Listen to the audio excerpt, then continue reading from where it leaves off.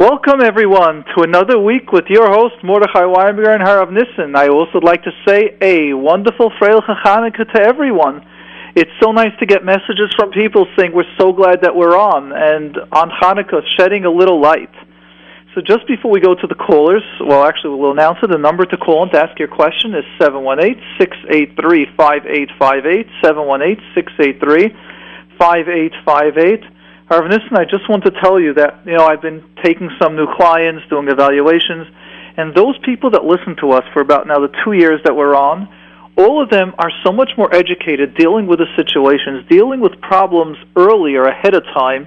It's mamish a kiddush Hashem that when there are issues coming, we're able to deal with it and helping. And then sometimes I get cases where they're not listening to us. They're not just us. I'm just saying getting awareness as to what's happening. And Nebuch, you can see that there's so much more, like, lacking awareness. There's so much more work that has to get done. So it's just such a schus, even for people that are going for therapy, just hearing the programs, getting the concepts, I can just see it continuously. So on this time of Hanukkah, when many times there's darkness and we feel the way there's cheshach all over, to recognize that there's also so much light out there.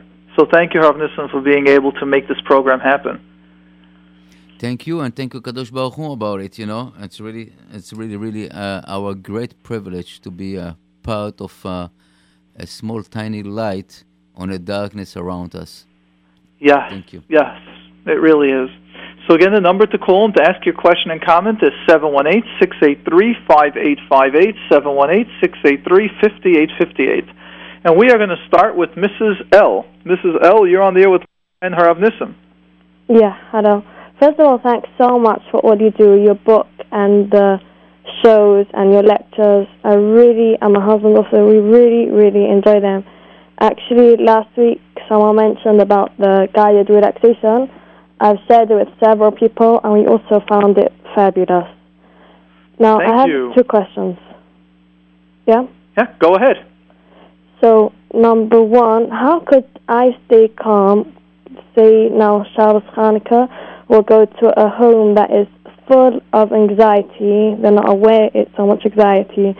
Screaming, shouting, degrading kids. How could I stay calm in such a surrounding? Well, let me share with you that question, Harav Nissen. I'd like you to address it as well, because this is the most classical issue that comes every Yontiv.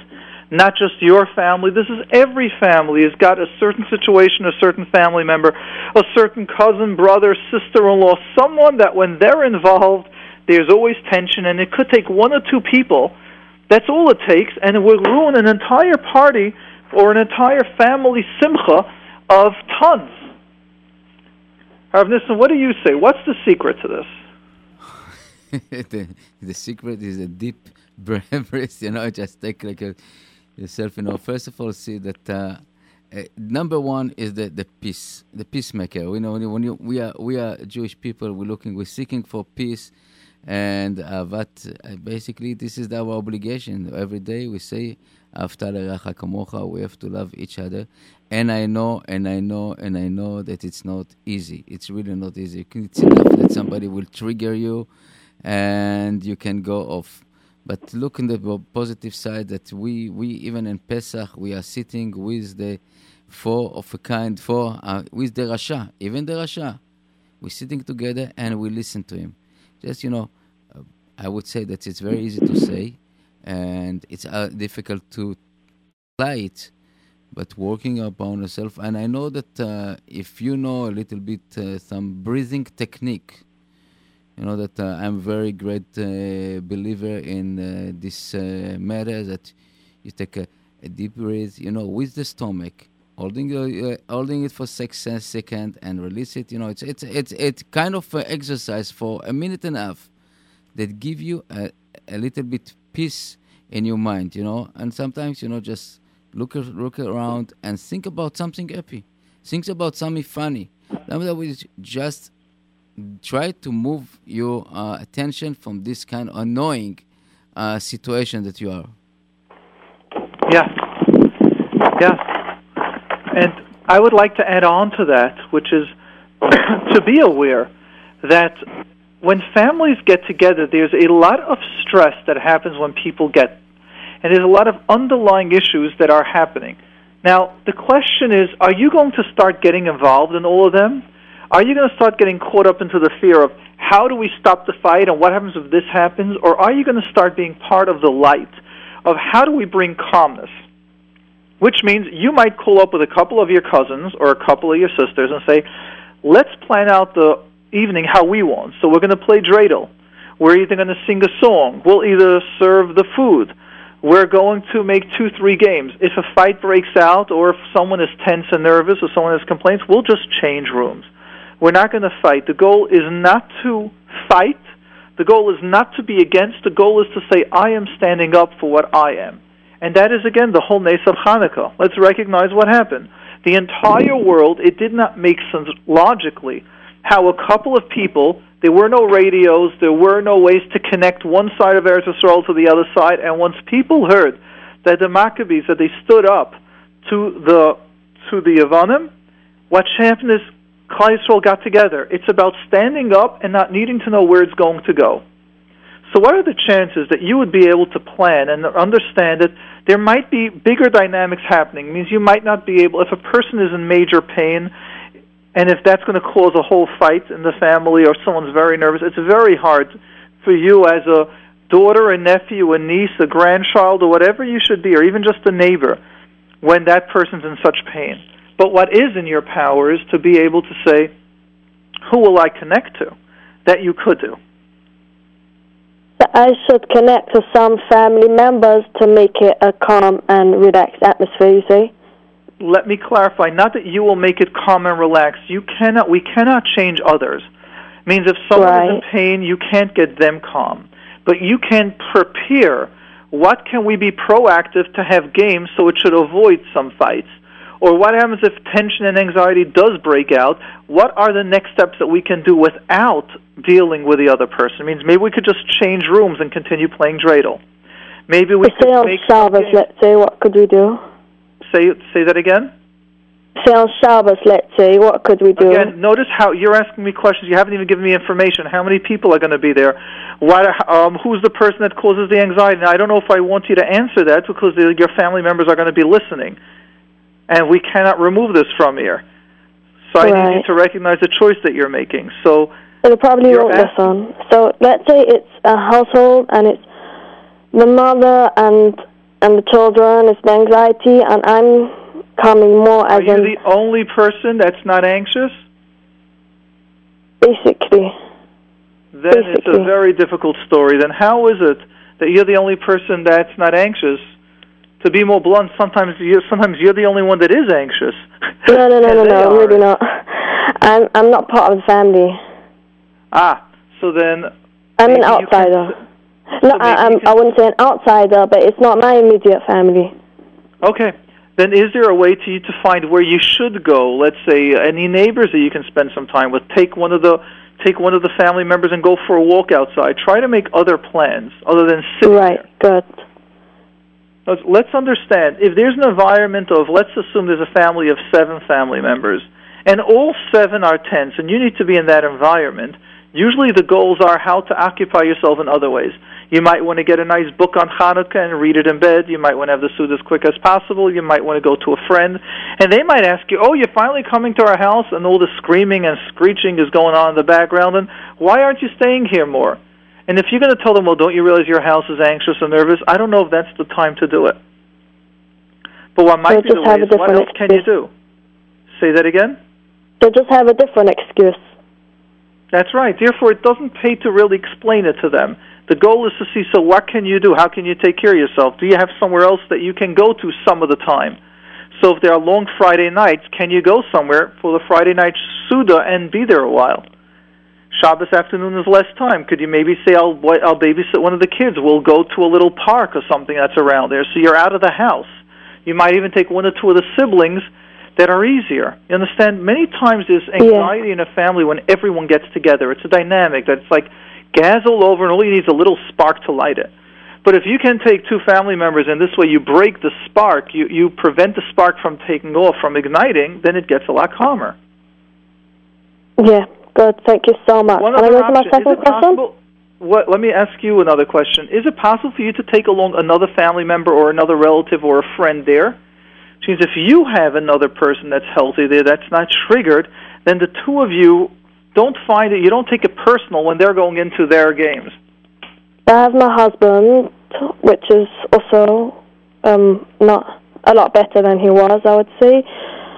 And hopefully between the two of us, we could be calm within ourselves. That would be your goal. Excellent. So you would be planning with your husband ahead of time. Listen, we know at the Sudas when the battle gets hot, so at the Suda we're just going to go 2 minutes to our room. Or after the Sudas, when everyone wants to start having the fights and who's right, so then we take a walk around the block.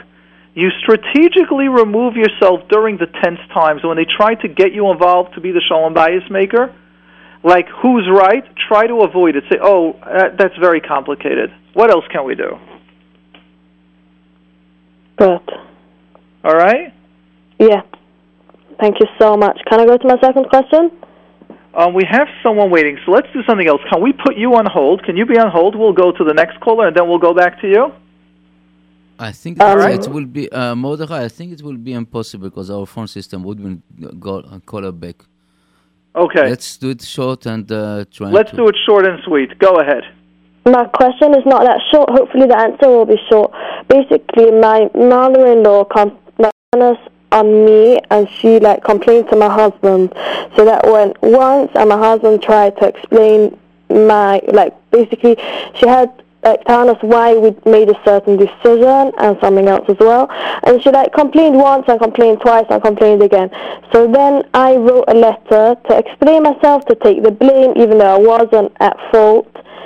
And I didn't hear anything back from her. So my husband asked her if she read the letter. So she said yes, and she said she also showed it to my father-in-law.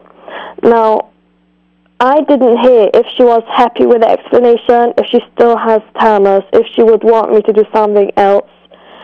She didn't say anything. Tomorrow I'm meeting her in school, and I feel as if the situation is open still, and I would love it to be just to hear from her a little word that it was okay, or that she's okay with me, that she's happy. Could you help me how to deal with it now?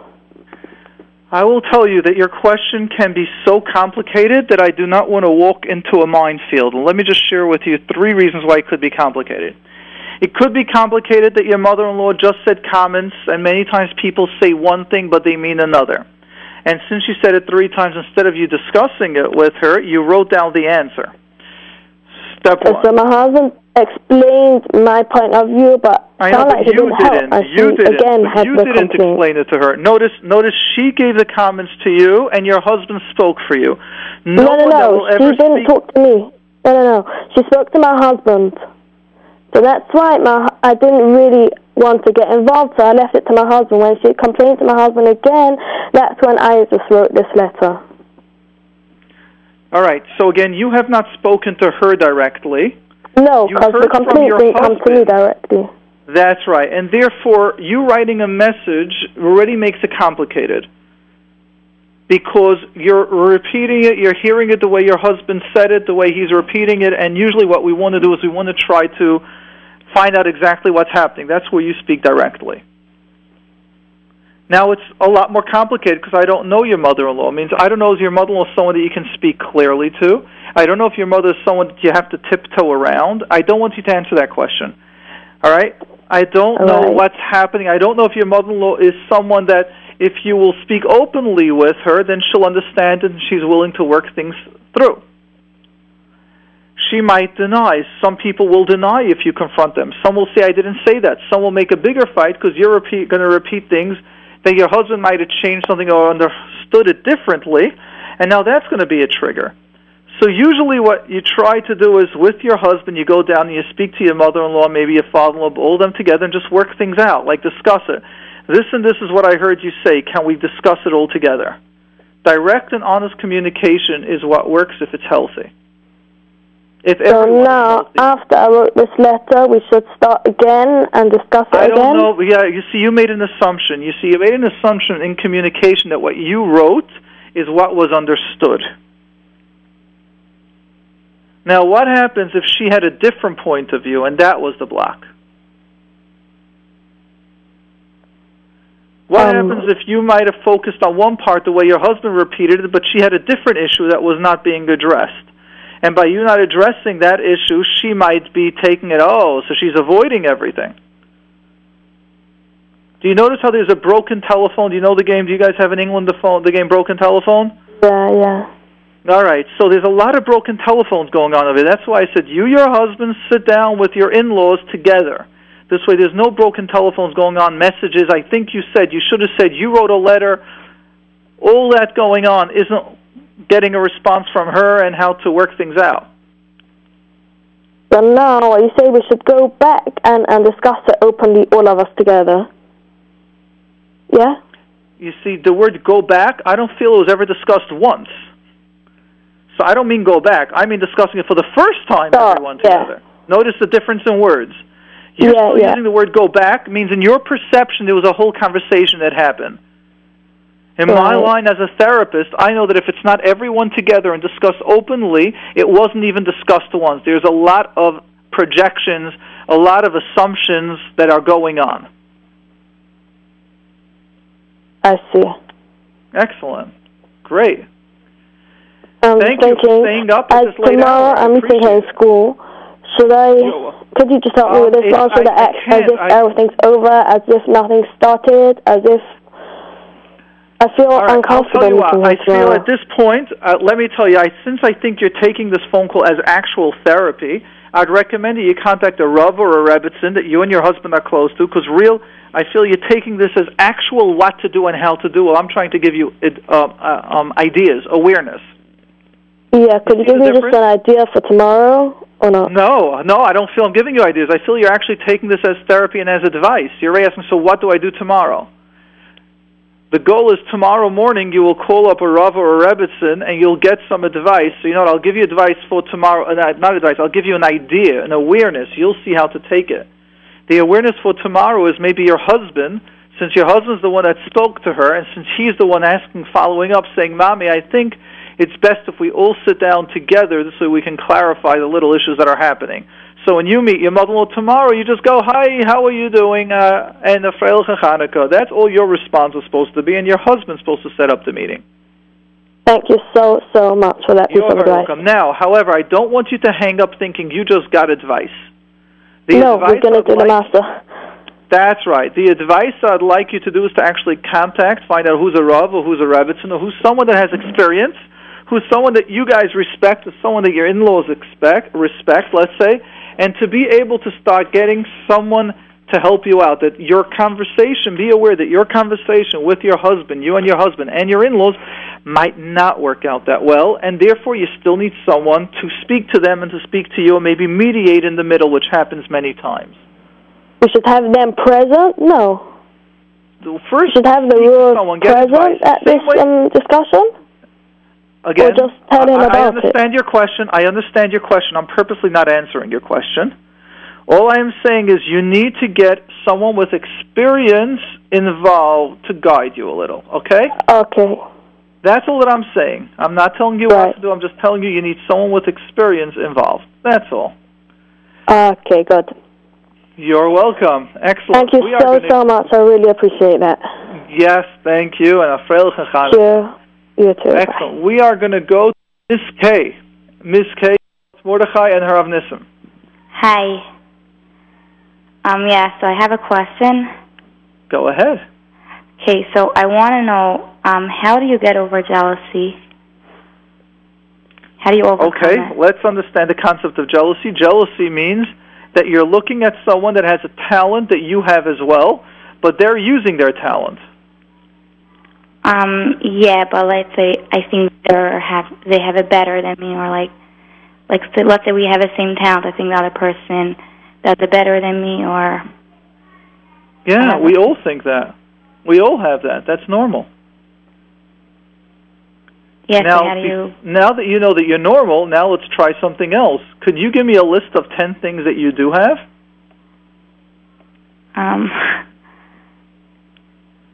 Like what? Well, tell me what you do have. I'm purposely not telling you details. I have a good class. I have friends.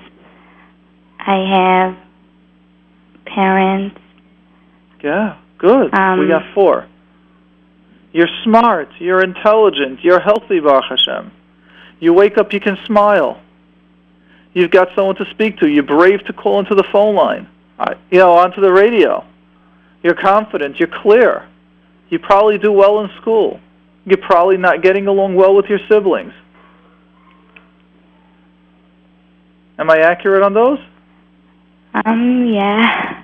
All right. Do you see how much now? Do you think you're still jealous if you've got all those? Do you know that the people you're jealous of that have all that stuff? Right, but I'm just saying, let's say we're having play and we're almost getting parts. So let's say if my best friend gets a part that I wanted, how do you get over it? I know I'll be frustrated. Mm-hmm. What? Right. So in my book, Alive, A 10-Step Guide to a Vibrant Life, one of the things that we discuss there is that we like looking at people's partial lives and want that part, but then we say we want their whole life. Means we might want someone that they got the part in the play, but what about the part because they're outspoken and they're alive? But what about the part that when they also outspoken and alive, and now they could sometimes challenge a teacher or challenge a principal, and then they got kicked out? Oh, you don't want that part. Then what about the person that's so smart, you really want to be as smart as they are, but you don't want the stress that comes along with being smart? No, that I don't want. Then what about the person that is always the tallest one? Oh, I want to be their height. Yeah, but sometimes when we got to squash into a small car, or when people tell you, boy, you're so much older than you look, and they really don't want to look that way, no, then I don't want to be tall. Do you realize that to every strength that we have, there's always a negative? At all times. Someone is wealthy, oh, I can travel and go wherever I want to. What about sometimes all the responsibilities that people start dumping on you, that you have to save every problem in the world because you have some money? Or people always driving them crazy, to invest in deals, and they don't want to take no for an answer. Or their children don't have good middos because they're able to buy their way through things. So what happens is when you want to have certain parts of friends, when we're jealous, we never look at the whole picture. Okay. Does that make sense? Yeah. So now let me ask you, would you want to have the exact picture of your friend? Would you want to have that type of parents and that type of brothers and sisters and that type of the whole picture? No. No, exactly. So whenever we got something, we want to stop a second and look at the whole picture. Now, Harav Nissen, I would like Harav Nissen to deal with that because this is a beautiful question. Harav Nissen, what do you say to this? I think, first of all, it's a very normal. I said that it's... and especially in this age, it's very normal to get, they call it jealous, and the beauty that she is very aware about it. That's right, and she's open and she's calling up. How many teenagers really do you know would call up and say, I'm jealous? Usually they're calling up saying, the other one's jealous, the other one's wrong. And this is beautiful. This is the beauty. This is really the beauty, that if the awareness that you have, and I would say that when you're doing a vidui in the morning, Ashamnu, Bagadnu, you can say, in the letter Kuf, Kiniti, I was jealous. It's something that's part of their life, and just admit it. And the minute you admit it, and you know that it's 90% of it's no more. You look in the other perspective, and I think that you don't have nothing to be jealous, and the other people has to be jealous. But hopefully nobody jealous on you, and you wouldn't jealous another person. It seems like you are well done. We have everything that you need. Yes. Sounds good? Yeah, thank you. You're very welcome. So you're normal, you're healthy, and we all got to work on it, including me. Sometimes I go, wow, I wish I'd have some of this and some of that. And I go, but do I want the whole package? Yeah. And the answer is usually no, I don't want the whole package then. Okay? Okay, thank you so much. You're very, very welcome. Good night. We are now going to go to Mr. M. Mr. M, you're on the phone with Mordechai and Harav Nissen on this wonderful, beautiful second night of Hanukkah. Yes, hello, and thank you for being over here on the night of Hanukkah. You're welcome. Actually, my family does get credit, and so does Harav Nissen, because I know my kids were actually not that happy that I was on tonight. Welcome some to of my kids, some were, but some weren't. Okay, so you have another reason to buy them gifts. Exactly. Yes. Okay, so my question is actually, I know this couple that's having some issue, and I don't know if it applies to the line of work that you do, but it's basically where a couple met, and they were at a certain level in the religious observance, and as the years went on, the man actually got a little more frum. He started, he listened to a lot of Musar, and he started working on himself in many, many aspects, and the woman obviously went about her own way, but, didn't grow as rapidly. Now, I know sometimes when a man or whatever, a woman jumps up so fast, they can fall very easily. But quite frankly, this individual has been growing for, I would say, at least 5 years, and they're not crashing anywhere, but they just want to continue growing higher and higher. And mostly it's a matter of the Musar helps a person, focus on your daily task. Like, you see what the world is doing, you see what you're around, how to avoid, how to prevent, and being awareness and all that. So the question is really, by recognizing the truth of the Torah and by trying to improve oneself, this individual felt like, anything that's contradictory to that, it feels like revolting.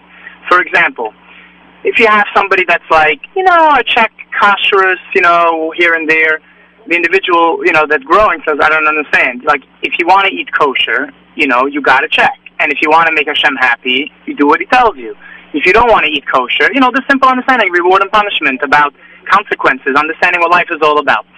So the real question is, how does the guy, live in a marriage, but yet his wife, being at a different pace, and quite frankly, sometimes it can actually contradict, simple halacha. Harav Nissen, how would you like to deal with this?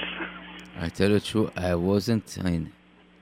I just. All right. The basic question is that someone is getting more and more frum for the past 5 years, and the wife isn't at that frum level, and he's learning more Musar, becoming more aware of the world, and the wife, even on some halacha levels, isn't there yet. And how do they work it out?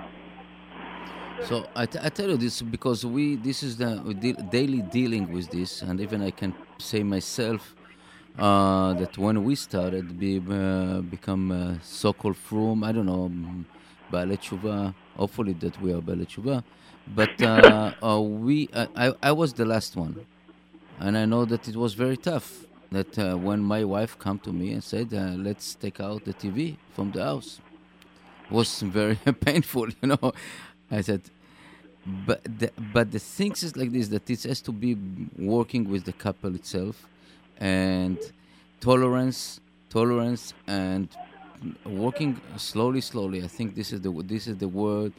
And if somebody is jumping too quick to the water, to the deep water, and the other one is not, I believe that by action and not by pushing, because if you want to push it, it's just to create a resistance, and will be exactly the opposite what it is. If it's going with love and caring and trying to explain slowly how it's working, what it's all about, what is the relationship, it's work. It will work, and if it's really, I would say, if it's really L'Shem Shamayim, if the guy or the wife feeling that that's what the right way, and doing it slowly with all the good attention, and above all, consult with a rabbi that has some kind of experience on this issue, and helping a lot.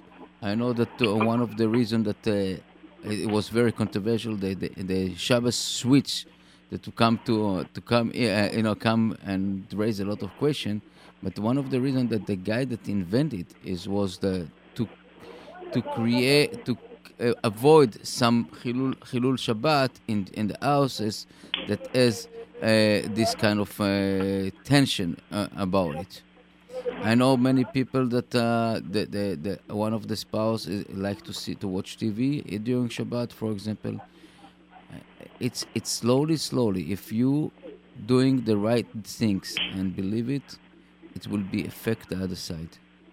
The only question is, I completely understand what you're explaining. It does make sense, but I think there's a difference when somebody grew up, let's say, not being exposed to religion at all, and it's just something new to them, or, they heard some negative things, here and there, and now they see that, oh, you're happy with it, the beauty of it, they can little by little.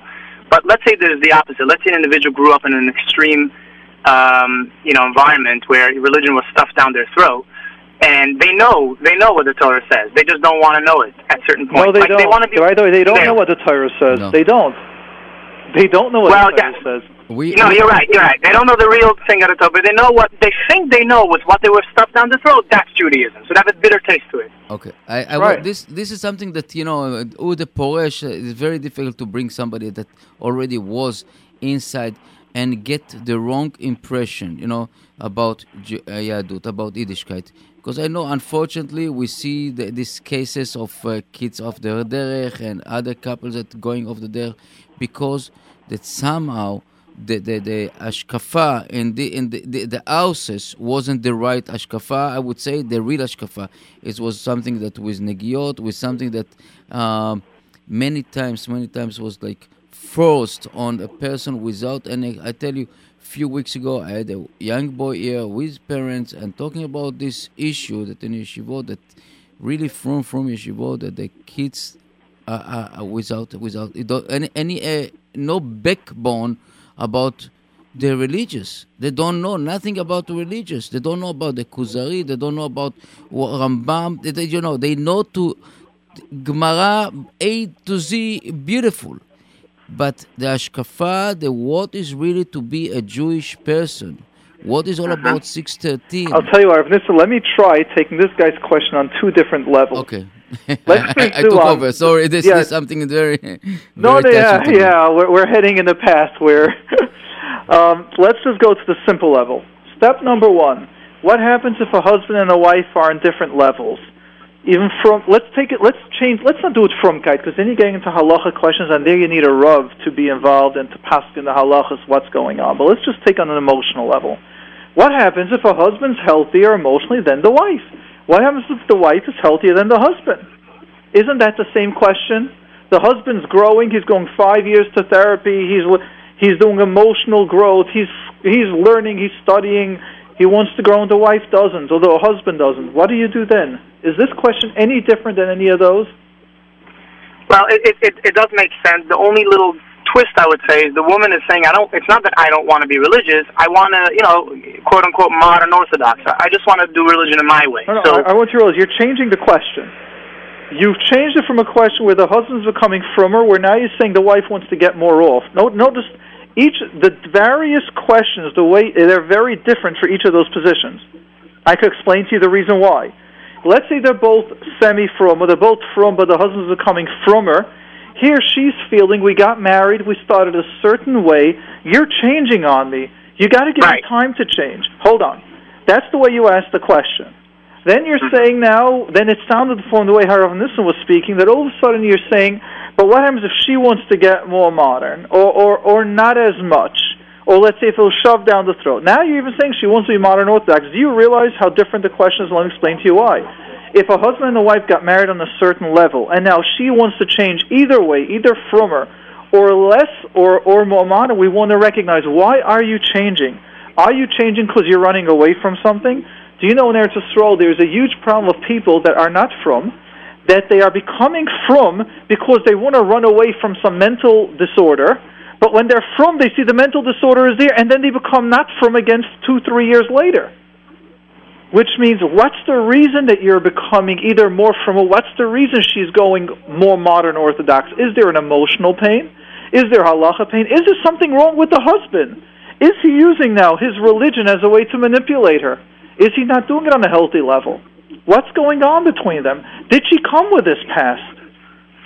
Your question, these very general questions, you got to give an answer to that in order to ask some questions. So notice, you started with one question. We veered to 360-degree turn. It's not even 180. I don't even hear a question now that you'd like me to reply to. That's the problem when we ask theoretical questions. Right. So the only thing is, it's everything above is what you said. In other words, I don't know what that is. No, you see, you've asked a theoretical question. You've thrown me off my base. I have no idea how to answer a question like that. I don't even hear a question. All right, the question. Would you like to re-ask your question? You can rephrase your question, but I don't hear a question yet. I hear someone liking to, you want to help. You don't want to give too much information, and I don't think we've gotten much information out there, other than why I need a detailed question. Well, so you can either ask pointed questions to see what the question is, but I think the question. No, that's not how a question goes. No, a question is when you come in with a question. I have a question. You're calling up. What is your question? All right. This is not 22 questions. Yes, the couple is on two different places. One of them grew up in an extreme. No. Let's start differently. What is your question? I don't want history. What's your question? What is your question? Give me a detailed question. Okay, very good. So how does a couple live in harmony together when one of them sees the life that the other person is leading is contradictory to the Torah? Hold on. Contradictory to Torah or contradictory to their issues or their other stuff going on? Let's clarify. I have a big issue when we bring in the word Torah, because if they feel it's contradictory to the Torah, then you go to a Rav, and the Rav will clarify if it's contradictory to Torah. I know there was a question many, many years ago where they had a Russian boy was becoming frum, and the yeshiva where he was becoming from was debating, I think we should take him out of his parents' house because the parents aren't Shomer Shabbos and the kids, and the parents aren't Shomer Kashrus, so we should remove him. And they brought the child to Rav Moshe Feinstein, Rav Moshe Paskin, that no, a kid with the parents, even when the Rebbeinu Shalom gave us, Klal Yisrael, the Torah, he gave it to us at 3 levels. And having a connection of a kid with his parents are very important. Before you start paskening halachas, which I don't do, you need to ask a competent Rav that understands all the shalom bayis issues that are going on, all the frumkeit that's going on, all the emotional needs that are going on, and usually a Rav will speak to each of them to get an idea what's happening. So you're asking now a halacha shayla, I cannot answer you a halacha shayla. What I'll tell you is go to a halacha competent Rav where someone wants to become a little bit more modern, and that's a shayla for a Rav. That's why I'm asking you, give me the shayla, give me the question. So that is a halacha shayla, not a therapist. Right. Okay, I understand. Thank you. You're welcome. Excellent. So now we understand from your question, now that I got a complete question, I can't even answer the question. We are going to go to Mr. C. Hi, you're on the air with Rav Nissen. Yes. Just hold a second. Let's just read a message, because I like at least the beginning part. Hi, Rabbi Weinberger. Thank you. I'd like to thank you for the enormous work you put into your shows. And hold on a second. Hello? Yeah, Hello? Just hold on. I'm just reading a message, then we'll take your question. Hi, you changed my life and so many others. I am left open-mouthed every time I hear your answers and explanation. They are so real.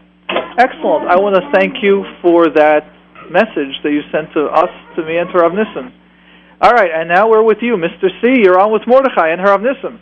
How you doing? I have a 9-year-old son that he doesn't like to take haircuts. Can you say that again? You have a what age son? Issue, but what the last 6 months, he became very emotional, and we have to really tie his hands to give him a haircut. How old is your son? 9 years old. That is very unique. Why would a 9-year-old boy start doing that? 6 months. What happened? He had it right at the beginning from his upshare, and then he grew out of it a little bit, and then like in the summertime, he came back to it.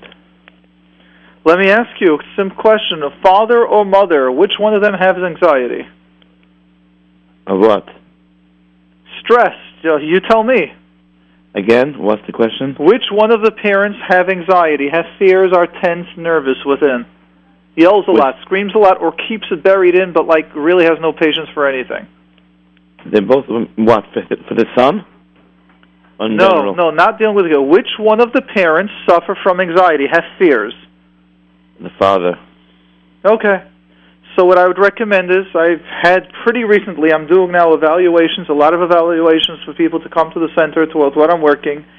And whenever the parents come to me with kids, even when you come to me with 14, 15-year-old bacharim or girls, I get one of the parents, usually the mother, because the mother's the primary care, to get work on themselves. Because if we don't work on ourselves, it's going to show up by our kids.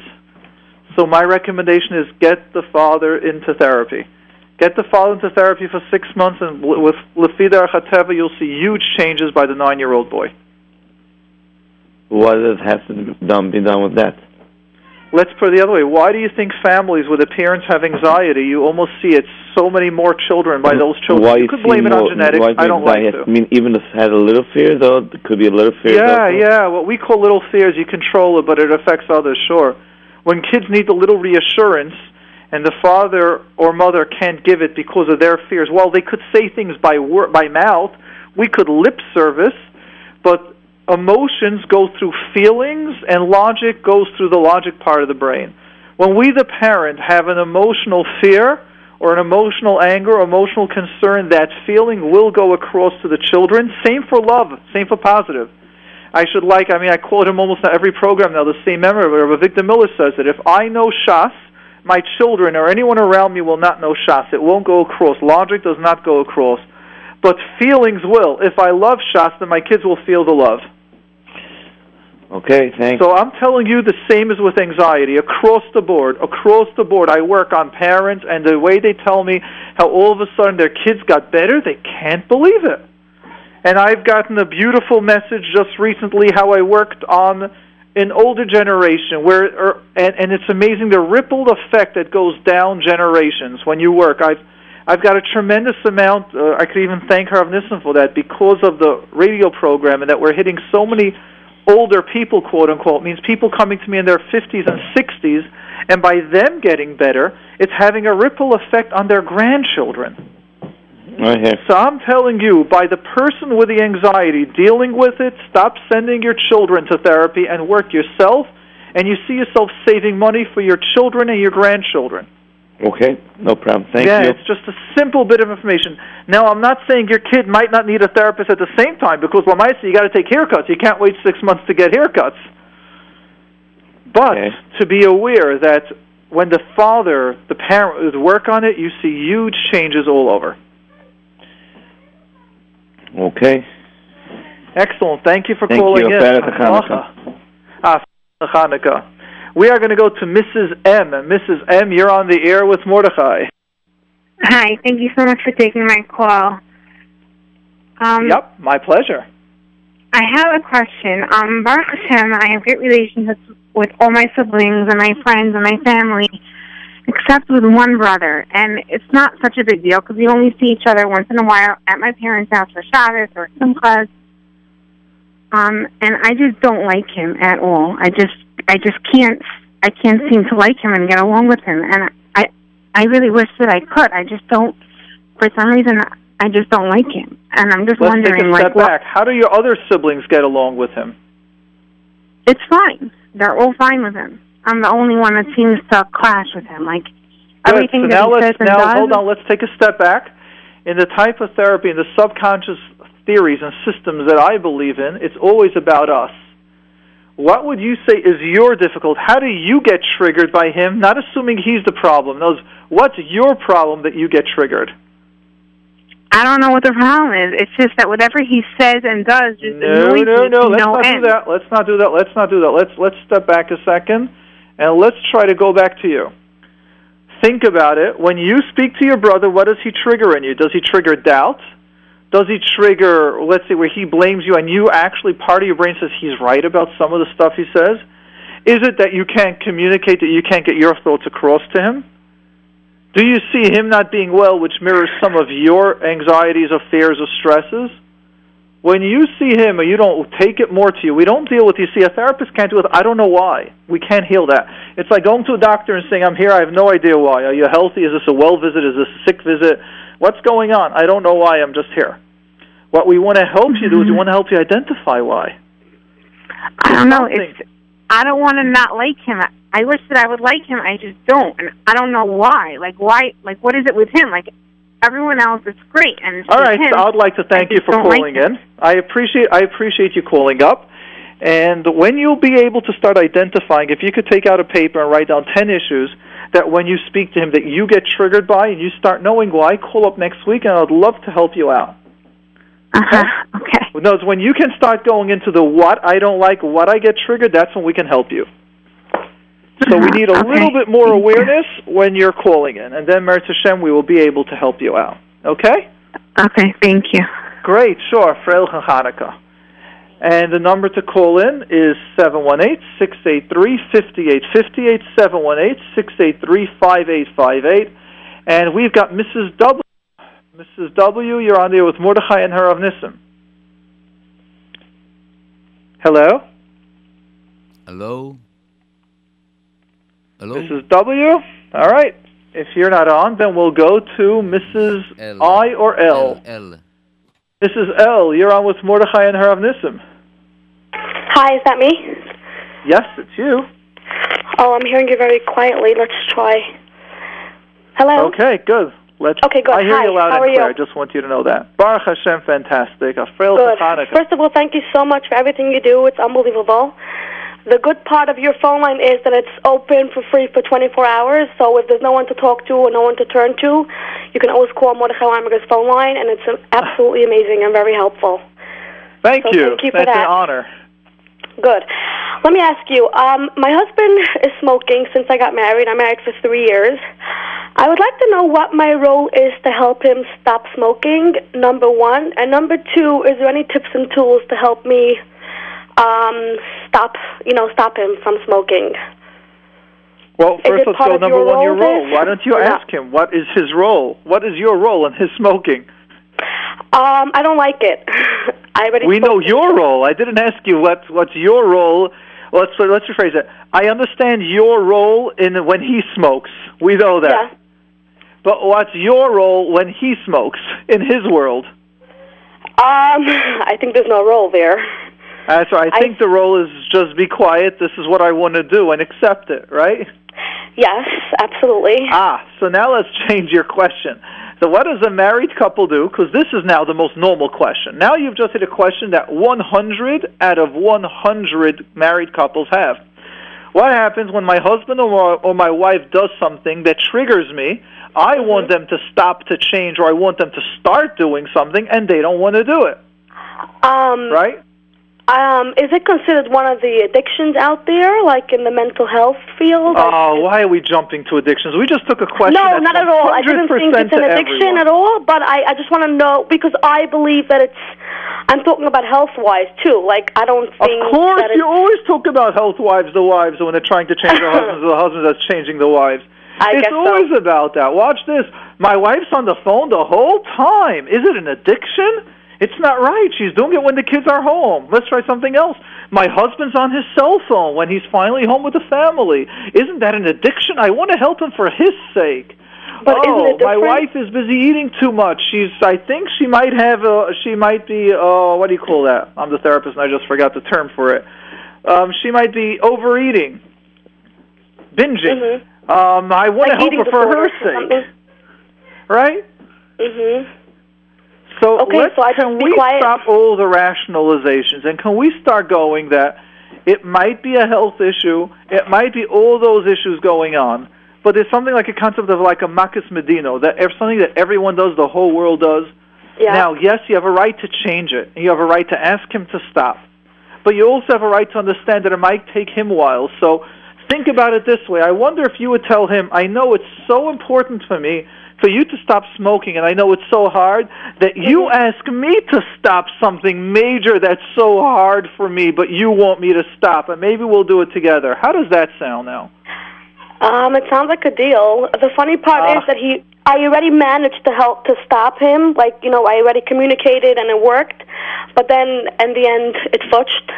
My question, I wonder if it's a communication issue now, or I guess he's just fed up, like, leave me alone, let me just do what I need to do. Well, it could be. Well, you have to recognize you're asking, there's a scale of 1 to 10. If you ask someone to change a number 10, a difficulty 10, you got to give it a while for it to change. Things don't just stop all of a sudden.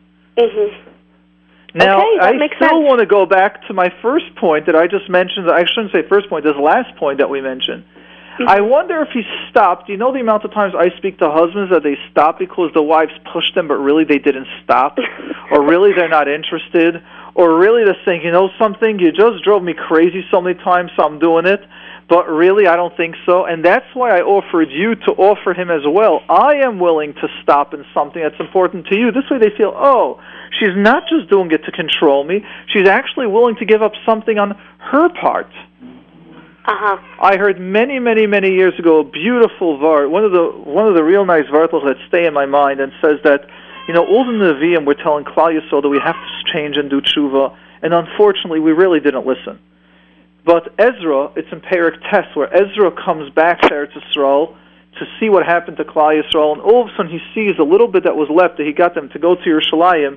It was terrible. I don't want to go into what the Psukim were saying, what we were doing. So what Ezra did is Ezra Seife went into the center of the town, he ripped the clothing, put on the sack, the ash, and everything, and he started saying, Rabbeinu Shalom, look how bad I am, and look at what's going on, and look at all my Averis. And the Pasuk says, first the Skenim saw him in the center, and they saw his real tears that the Skenim came, and then everyone came. Before you know, by the end of the day, all of Yerushalayim was there crying and doing tshuva. And what I heard from an unbelievable Gadol said as follows, says, when we're busy yelling at everyone else as they should change, very rarely do they change. But when we talk about ourselves, what we did, then we see it changes in others. So I know you're very busy and focused on your husband and his health, and you actually are right. I'm a very big believer in anti-smoking, I should say. I don't smoke, and I don't like it at all. Right. However, if we want someone else to change, it's how are you going to join them in battle? So I wonder if you really tell your husband, I know smoking is from a 1 to 10, a 10 to you. Ask me to stop a 10, and I will see how difficult it is for you, and I'll appreciate how much your struggle is. And if I fall a couple of times, I will be honest with you, and this way we can both work together. What are the more chances, the more likelihood that your husband will really stop and there will be major changes? I would say 100%, definitely. It sounds like a deal. Beautiful. But are you leaving room for you to make a mistake, for you to fall as well? Right. Because when he's going to ask something hard, remember, you're used to something for years, you're sure you're right. Yeah, he won't feel attacked that way, right? That's right. And he'll also see that you're sincere. Right, exactly. Okay, now, let's so I guess I'll try that. What do you say to this? Harvnissa, what do you say to this question where a wife would like the husband to stop smoking and later on he falls back again, he smokes? I'll tell you, I was one of these smokers. Yeah. And I know it's very, very tough to stop smoking. And it's altogether, it's addiction to nicotine, it's addiction to habit, everything together, it's something that, and it's going to work. And when you, it depends also with the job side, if you're working in the job side, that people smoking around you. But I would ask the lady if you have kids. Yeah, I have one little baby. Okay, so this is the opening of stopping smoking, Right, so I have a rule that when I'm with him with a baby, then he shouldn't smoke, and that actually, I mean, it's not a rule, I'm not a dictator, but that actually does work. I mean, he understands that it's not healthy. You don't have so he usually doesn't smoke next to my son, but it's still not the best idea. The smoking at all. It's not your son; it's his son also. So right, exactly. And right. I would say that his awareness about smoking also for his child is very careful. And I believe that to feel and just I want to tell you from my experience, I used to take out in the cold, freezing days, get out from the house and smoking outside in a porch, and it's really a stupid feeling, but somehow. It has to be coming from you inside, and they make the decision, and it's not easy. Not easy. Did you stop smoking? I started smoking, 23 years ago. Wow. And I used to smoke heavy. What was your trick? The trick was, I tell you, my daughter born, and I said, that's it. And I tried many times. I stopped for 9 months, for 1 year, and when I fall down, it's, like, the excuses, attention, excuses of jobs, everything, But when just and I tell you also one small trick. I don't know if you know what is gloves. Gloves is the spice. Gloves. It's looking. Yes. This is when you take it like a candy, and you suck it like a candy. Mm-hmm. Basically, when you smoke, it doesn't give you any taste of the cigarette. And second, this gloves as a medical benefits, it's like cleaning the lungs. It's American Medical Associates use it. The dentists use it as a numbness and antibiotics. So it's very good. and put it in a small box, and you're giving before you want to smoke, put it in the mouth. In the beginning, it's strange taste, but it's working. And I know that many of my friends, many of my people that I know, we use these techniques, and it's working very good. Wow. Okay. Great. I'll definitely try it. Patience. It's not simple to live this habit. Bad right. habit. Exactly. Right. That's why I called Mordechai. I thought you have some magic tricks. Yeah, we do. We just told it to you. Cloves. Yes, I hear you. There you go. Hear you. I'll definitely offer it to him. Yeah. Okay. Thank you so much. I greatly appreciate your work, and you're helping many others. You're welcome. So I'll tell you, since we have 1 minute left, let's discuss a second the concept of smoking. And just to finish off with this idea that it's beautiful that the awareness has come into the Kehillas, to the community, especially in the Frum world, where smoking is not acceptable. In the Goyish world, if you ever go to a business meeting, lawyers, doctors, professionals, and you pull out a cigarette, you're like looked at, oh, you still do that? And what's nice is that there's a healthy concept that has gotten into the world, which is, are you exercising? Are you watching what you're eating? Are you taking care of yourself? And this is something that's beautiful, and may we be zeicha that, if unfortunately the negative stuff of the world gets in, at least maybe this little positive of being conscious health awareness and taking care of ourselves will come in and take care of her. Nissen, what would you like to say? I said you are right 100%. Unfortunately, I saw it right now and in yeshivot, and unfortunately, really that I think the rabbis and the teachers has to concentrate on this issue, because the youngsters is feeling like it's cool to smoke, and I think it's a very big job for our educator to start to put it in our head. This is smoking is dangerous. It's not playing, and I know that people trying to come. I personally think that they're getting it. I know 25, 30 years ago, there used to be smoking in the Bismedrash. Yes. Now there isn't a Bismedrash that they're allowed to smoke. Yeah, I think the concept, the shifts that have changed from 25 years to now is unbelievable. And it is because of our leaders and because of everything that they're saying and doing. I want to add something about the electronic cigarette. Yeah. This is really... Oh, that's the new problem. It's a new problem, and people don't realize that you can get worse. And I know many people that used to smoke, and I don't know if you remember, Dov Rabinovich was just one of co-hosts, he got nicotine poison from this. So really? Yeah. So it's really something that has to be taken consideration also. That don't think that you think electronic is not as a lot of effect and dangerous to the body as same like the cigarette, if not more. Yes. Thank you. Thank you all. To everyone. Thanks again. Thank you very much. You're welcome.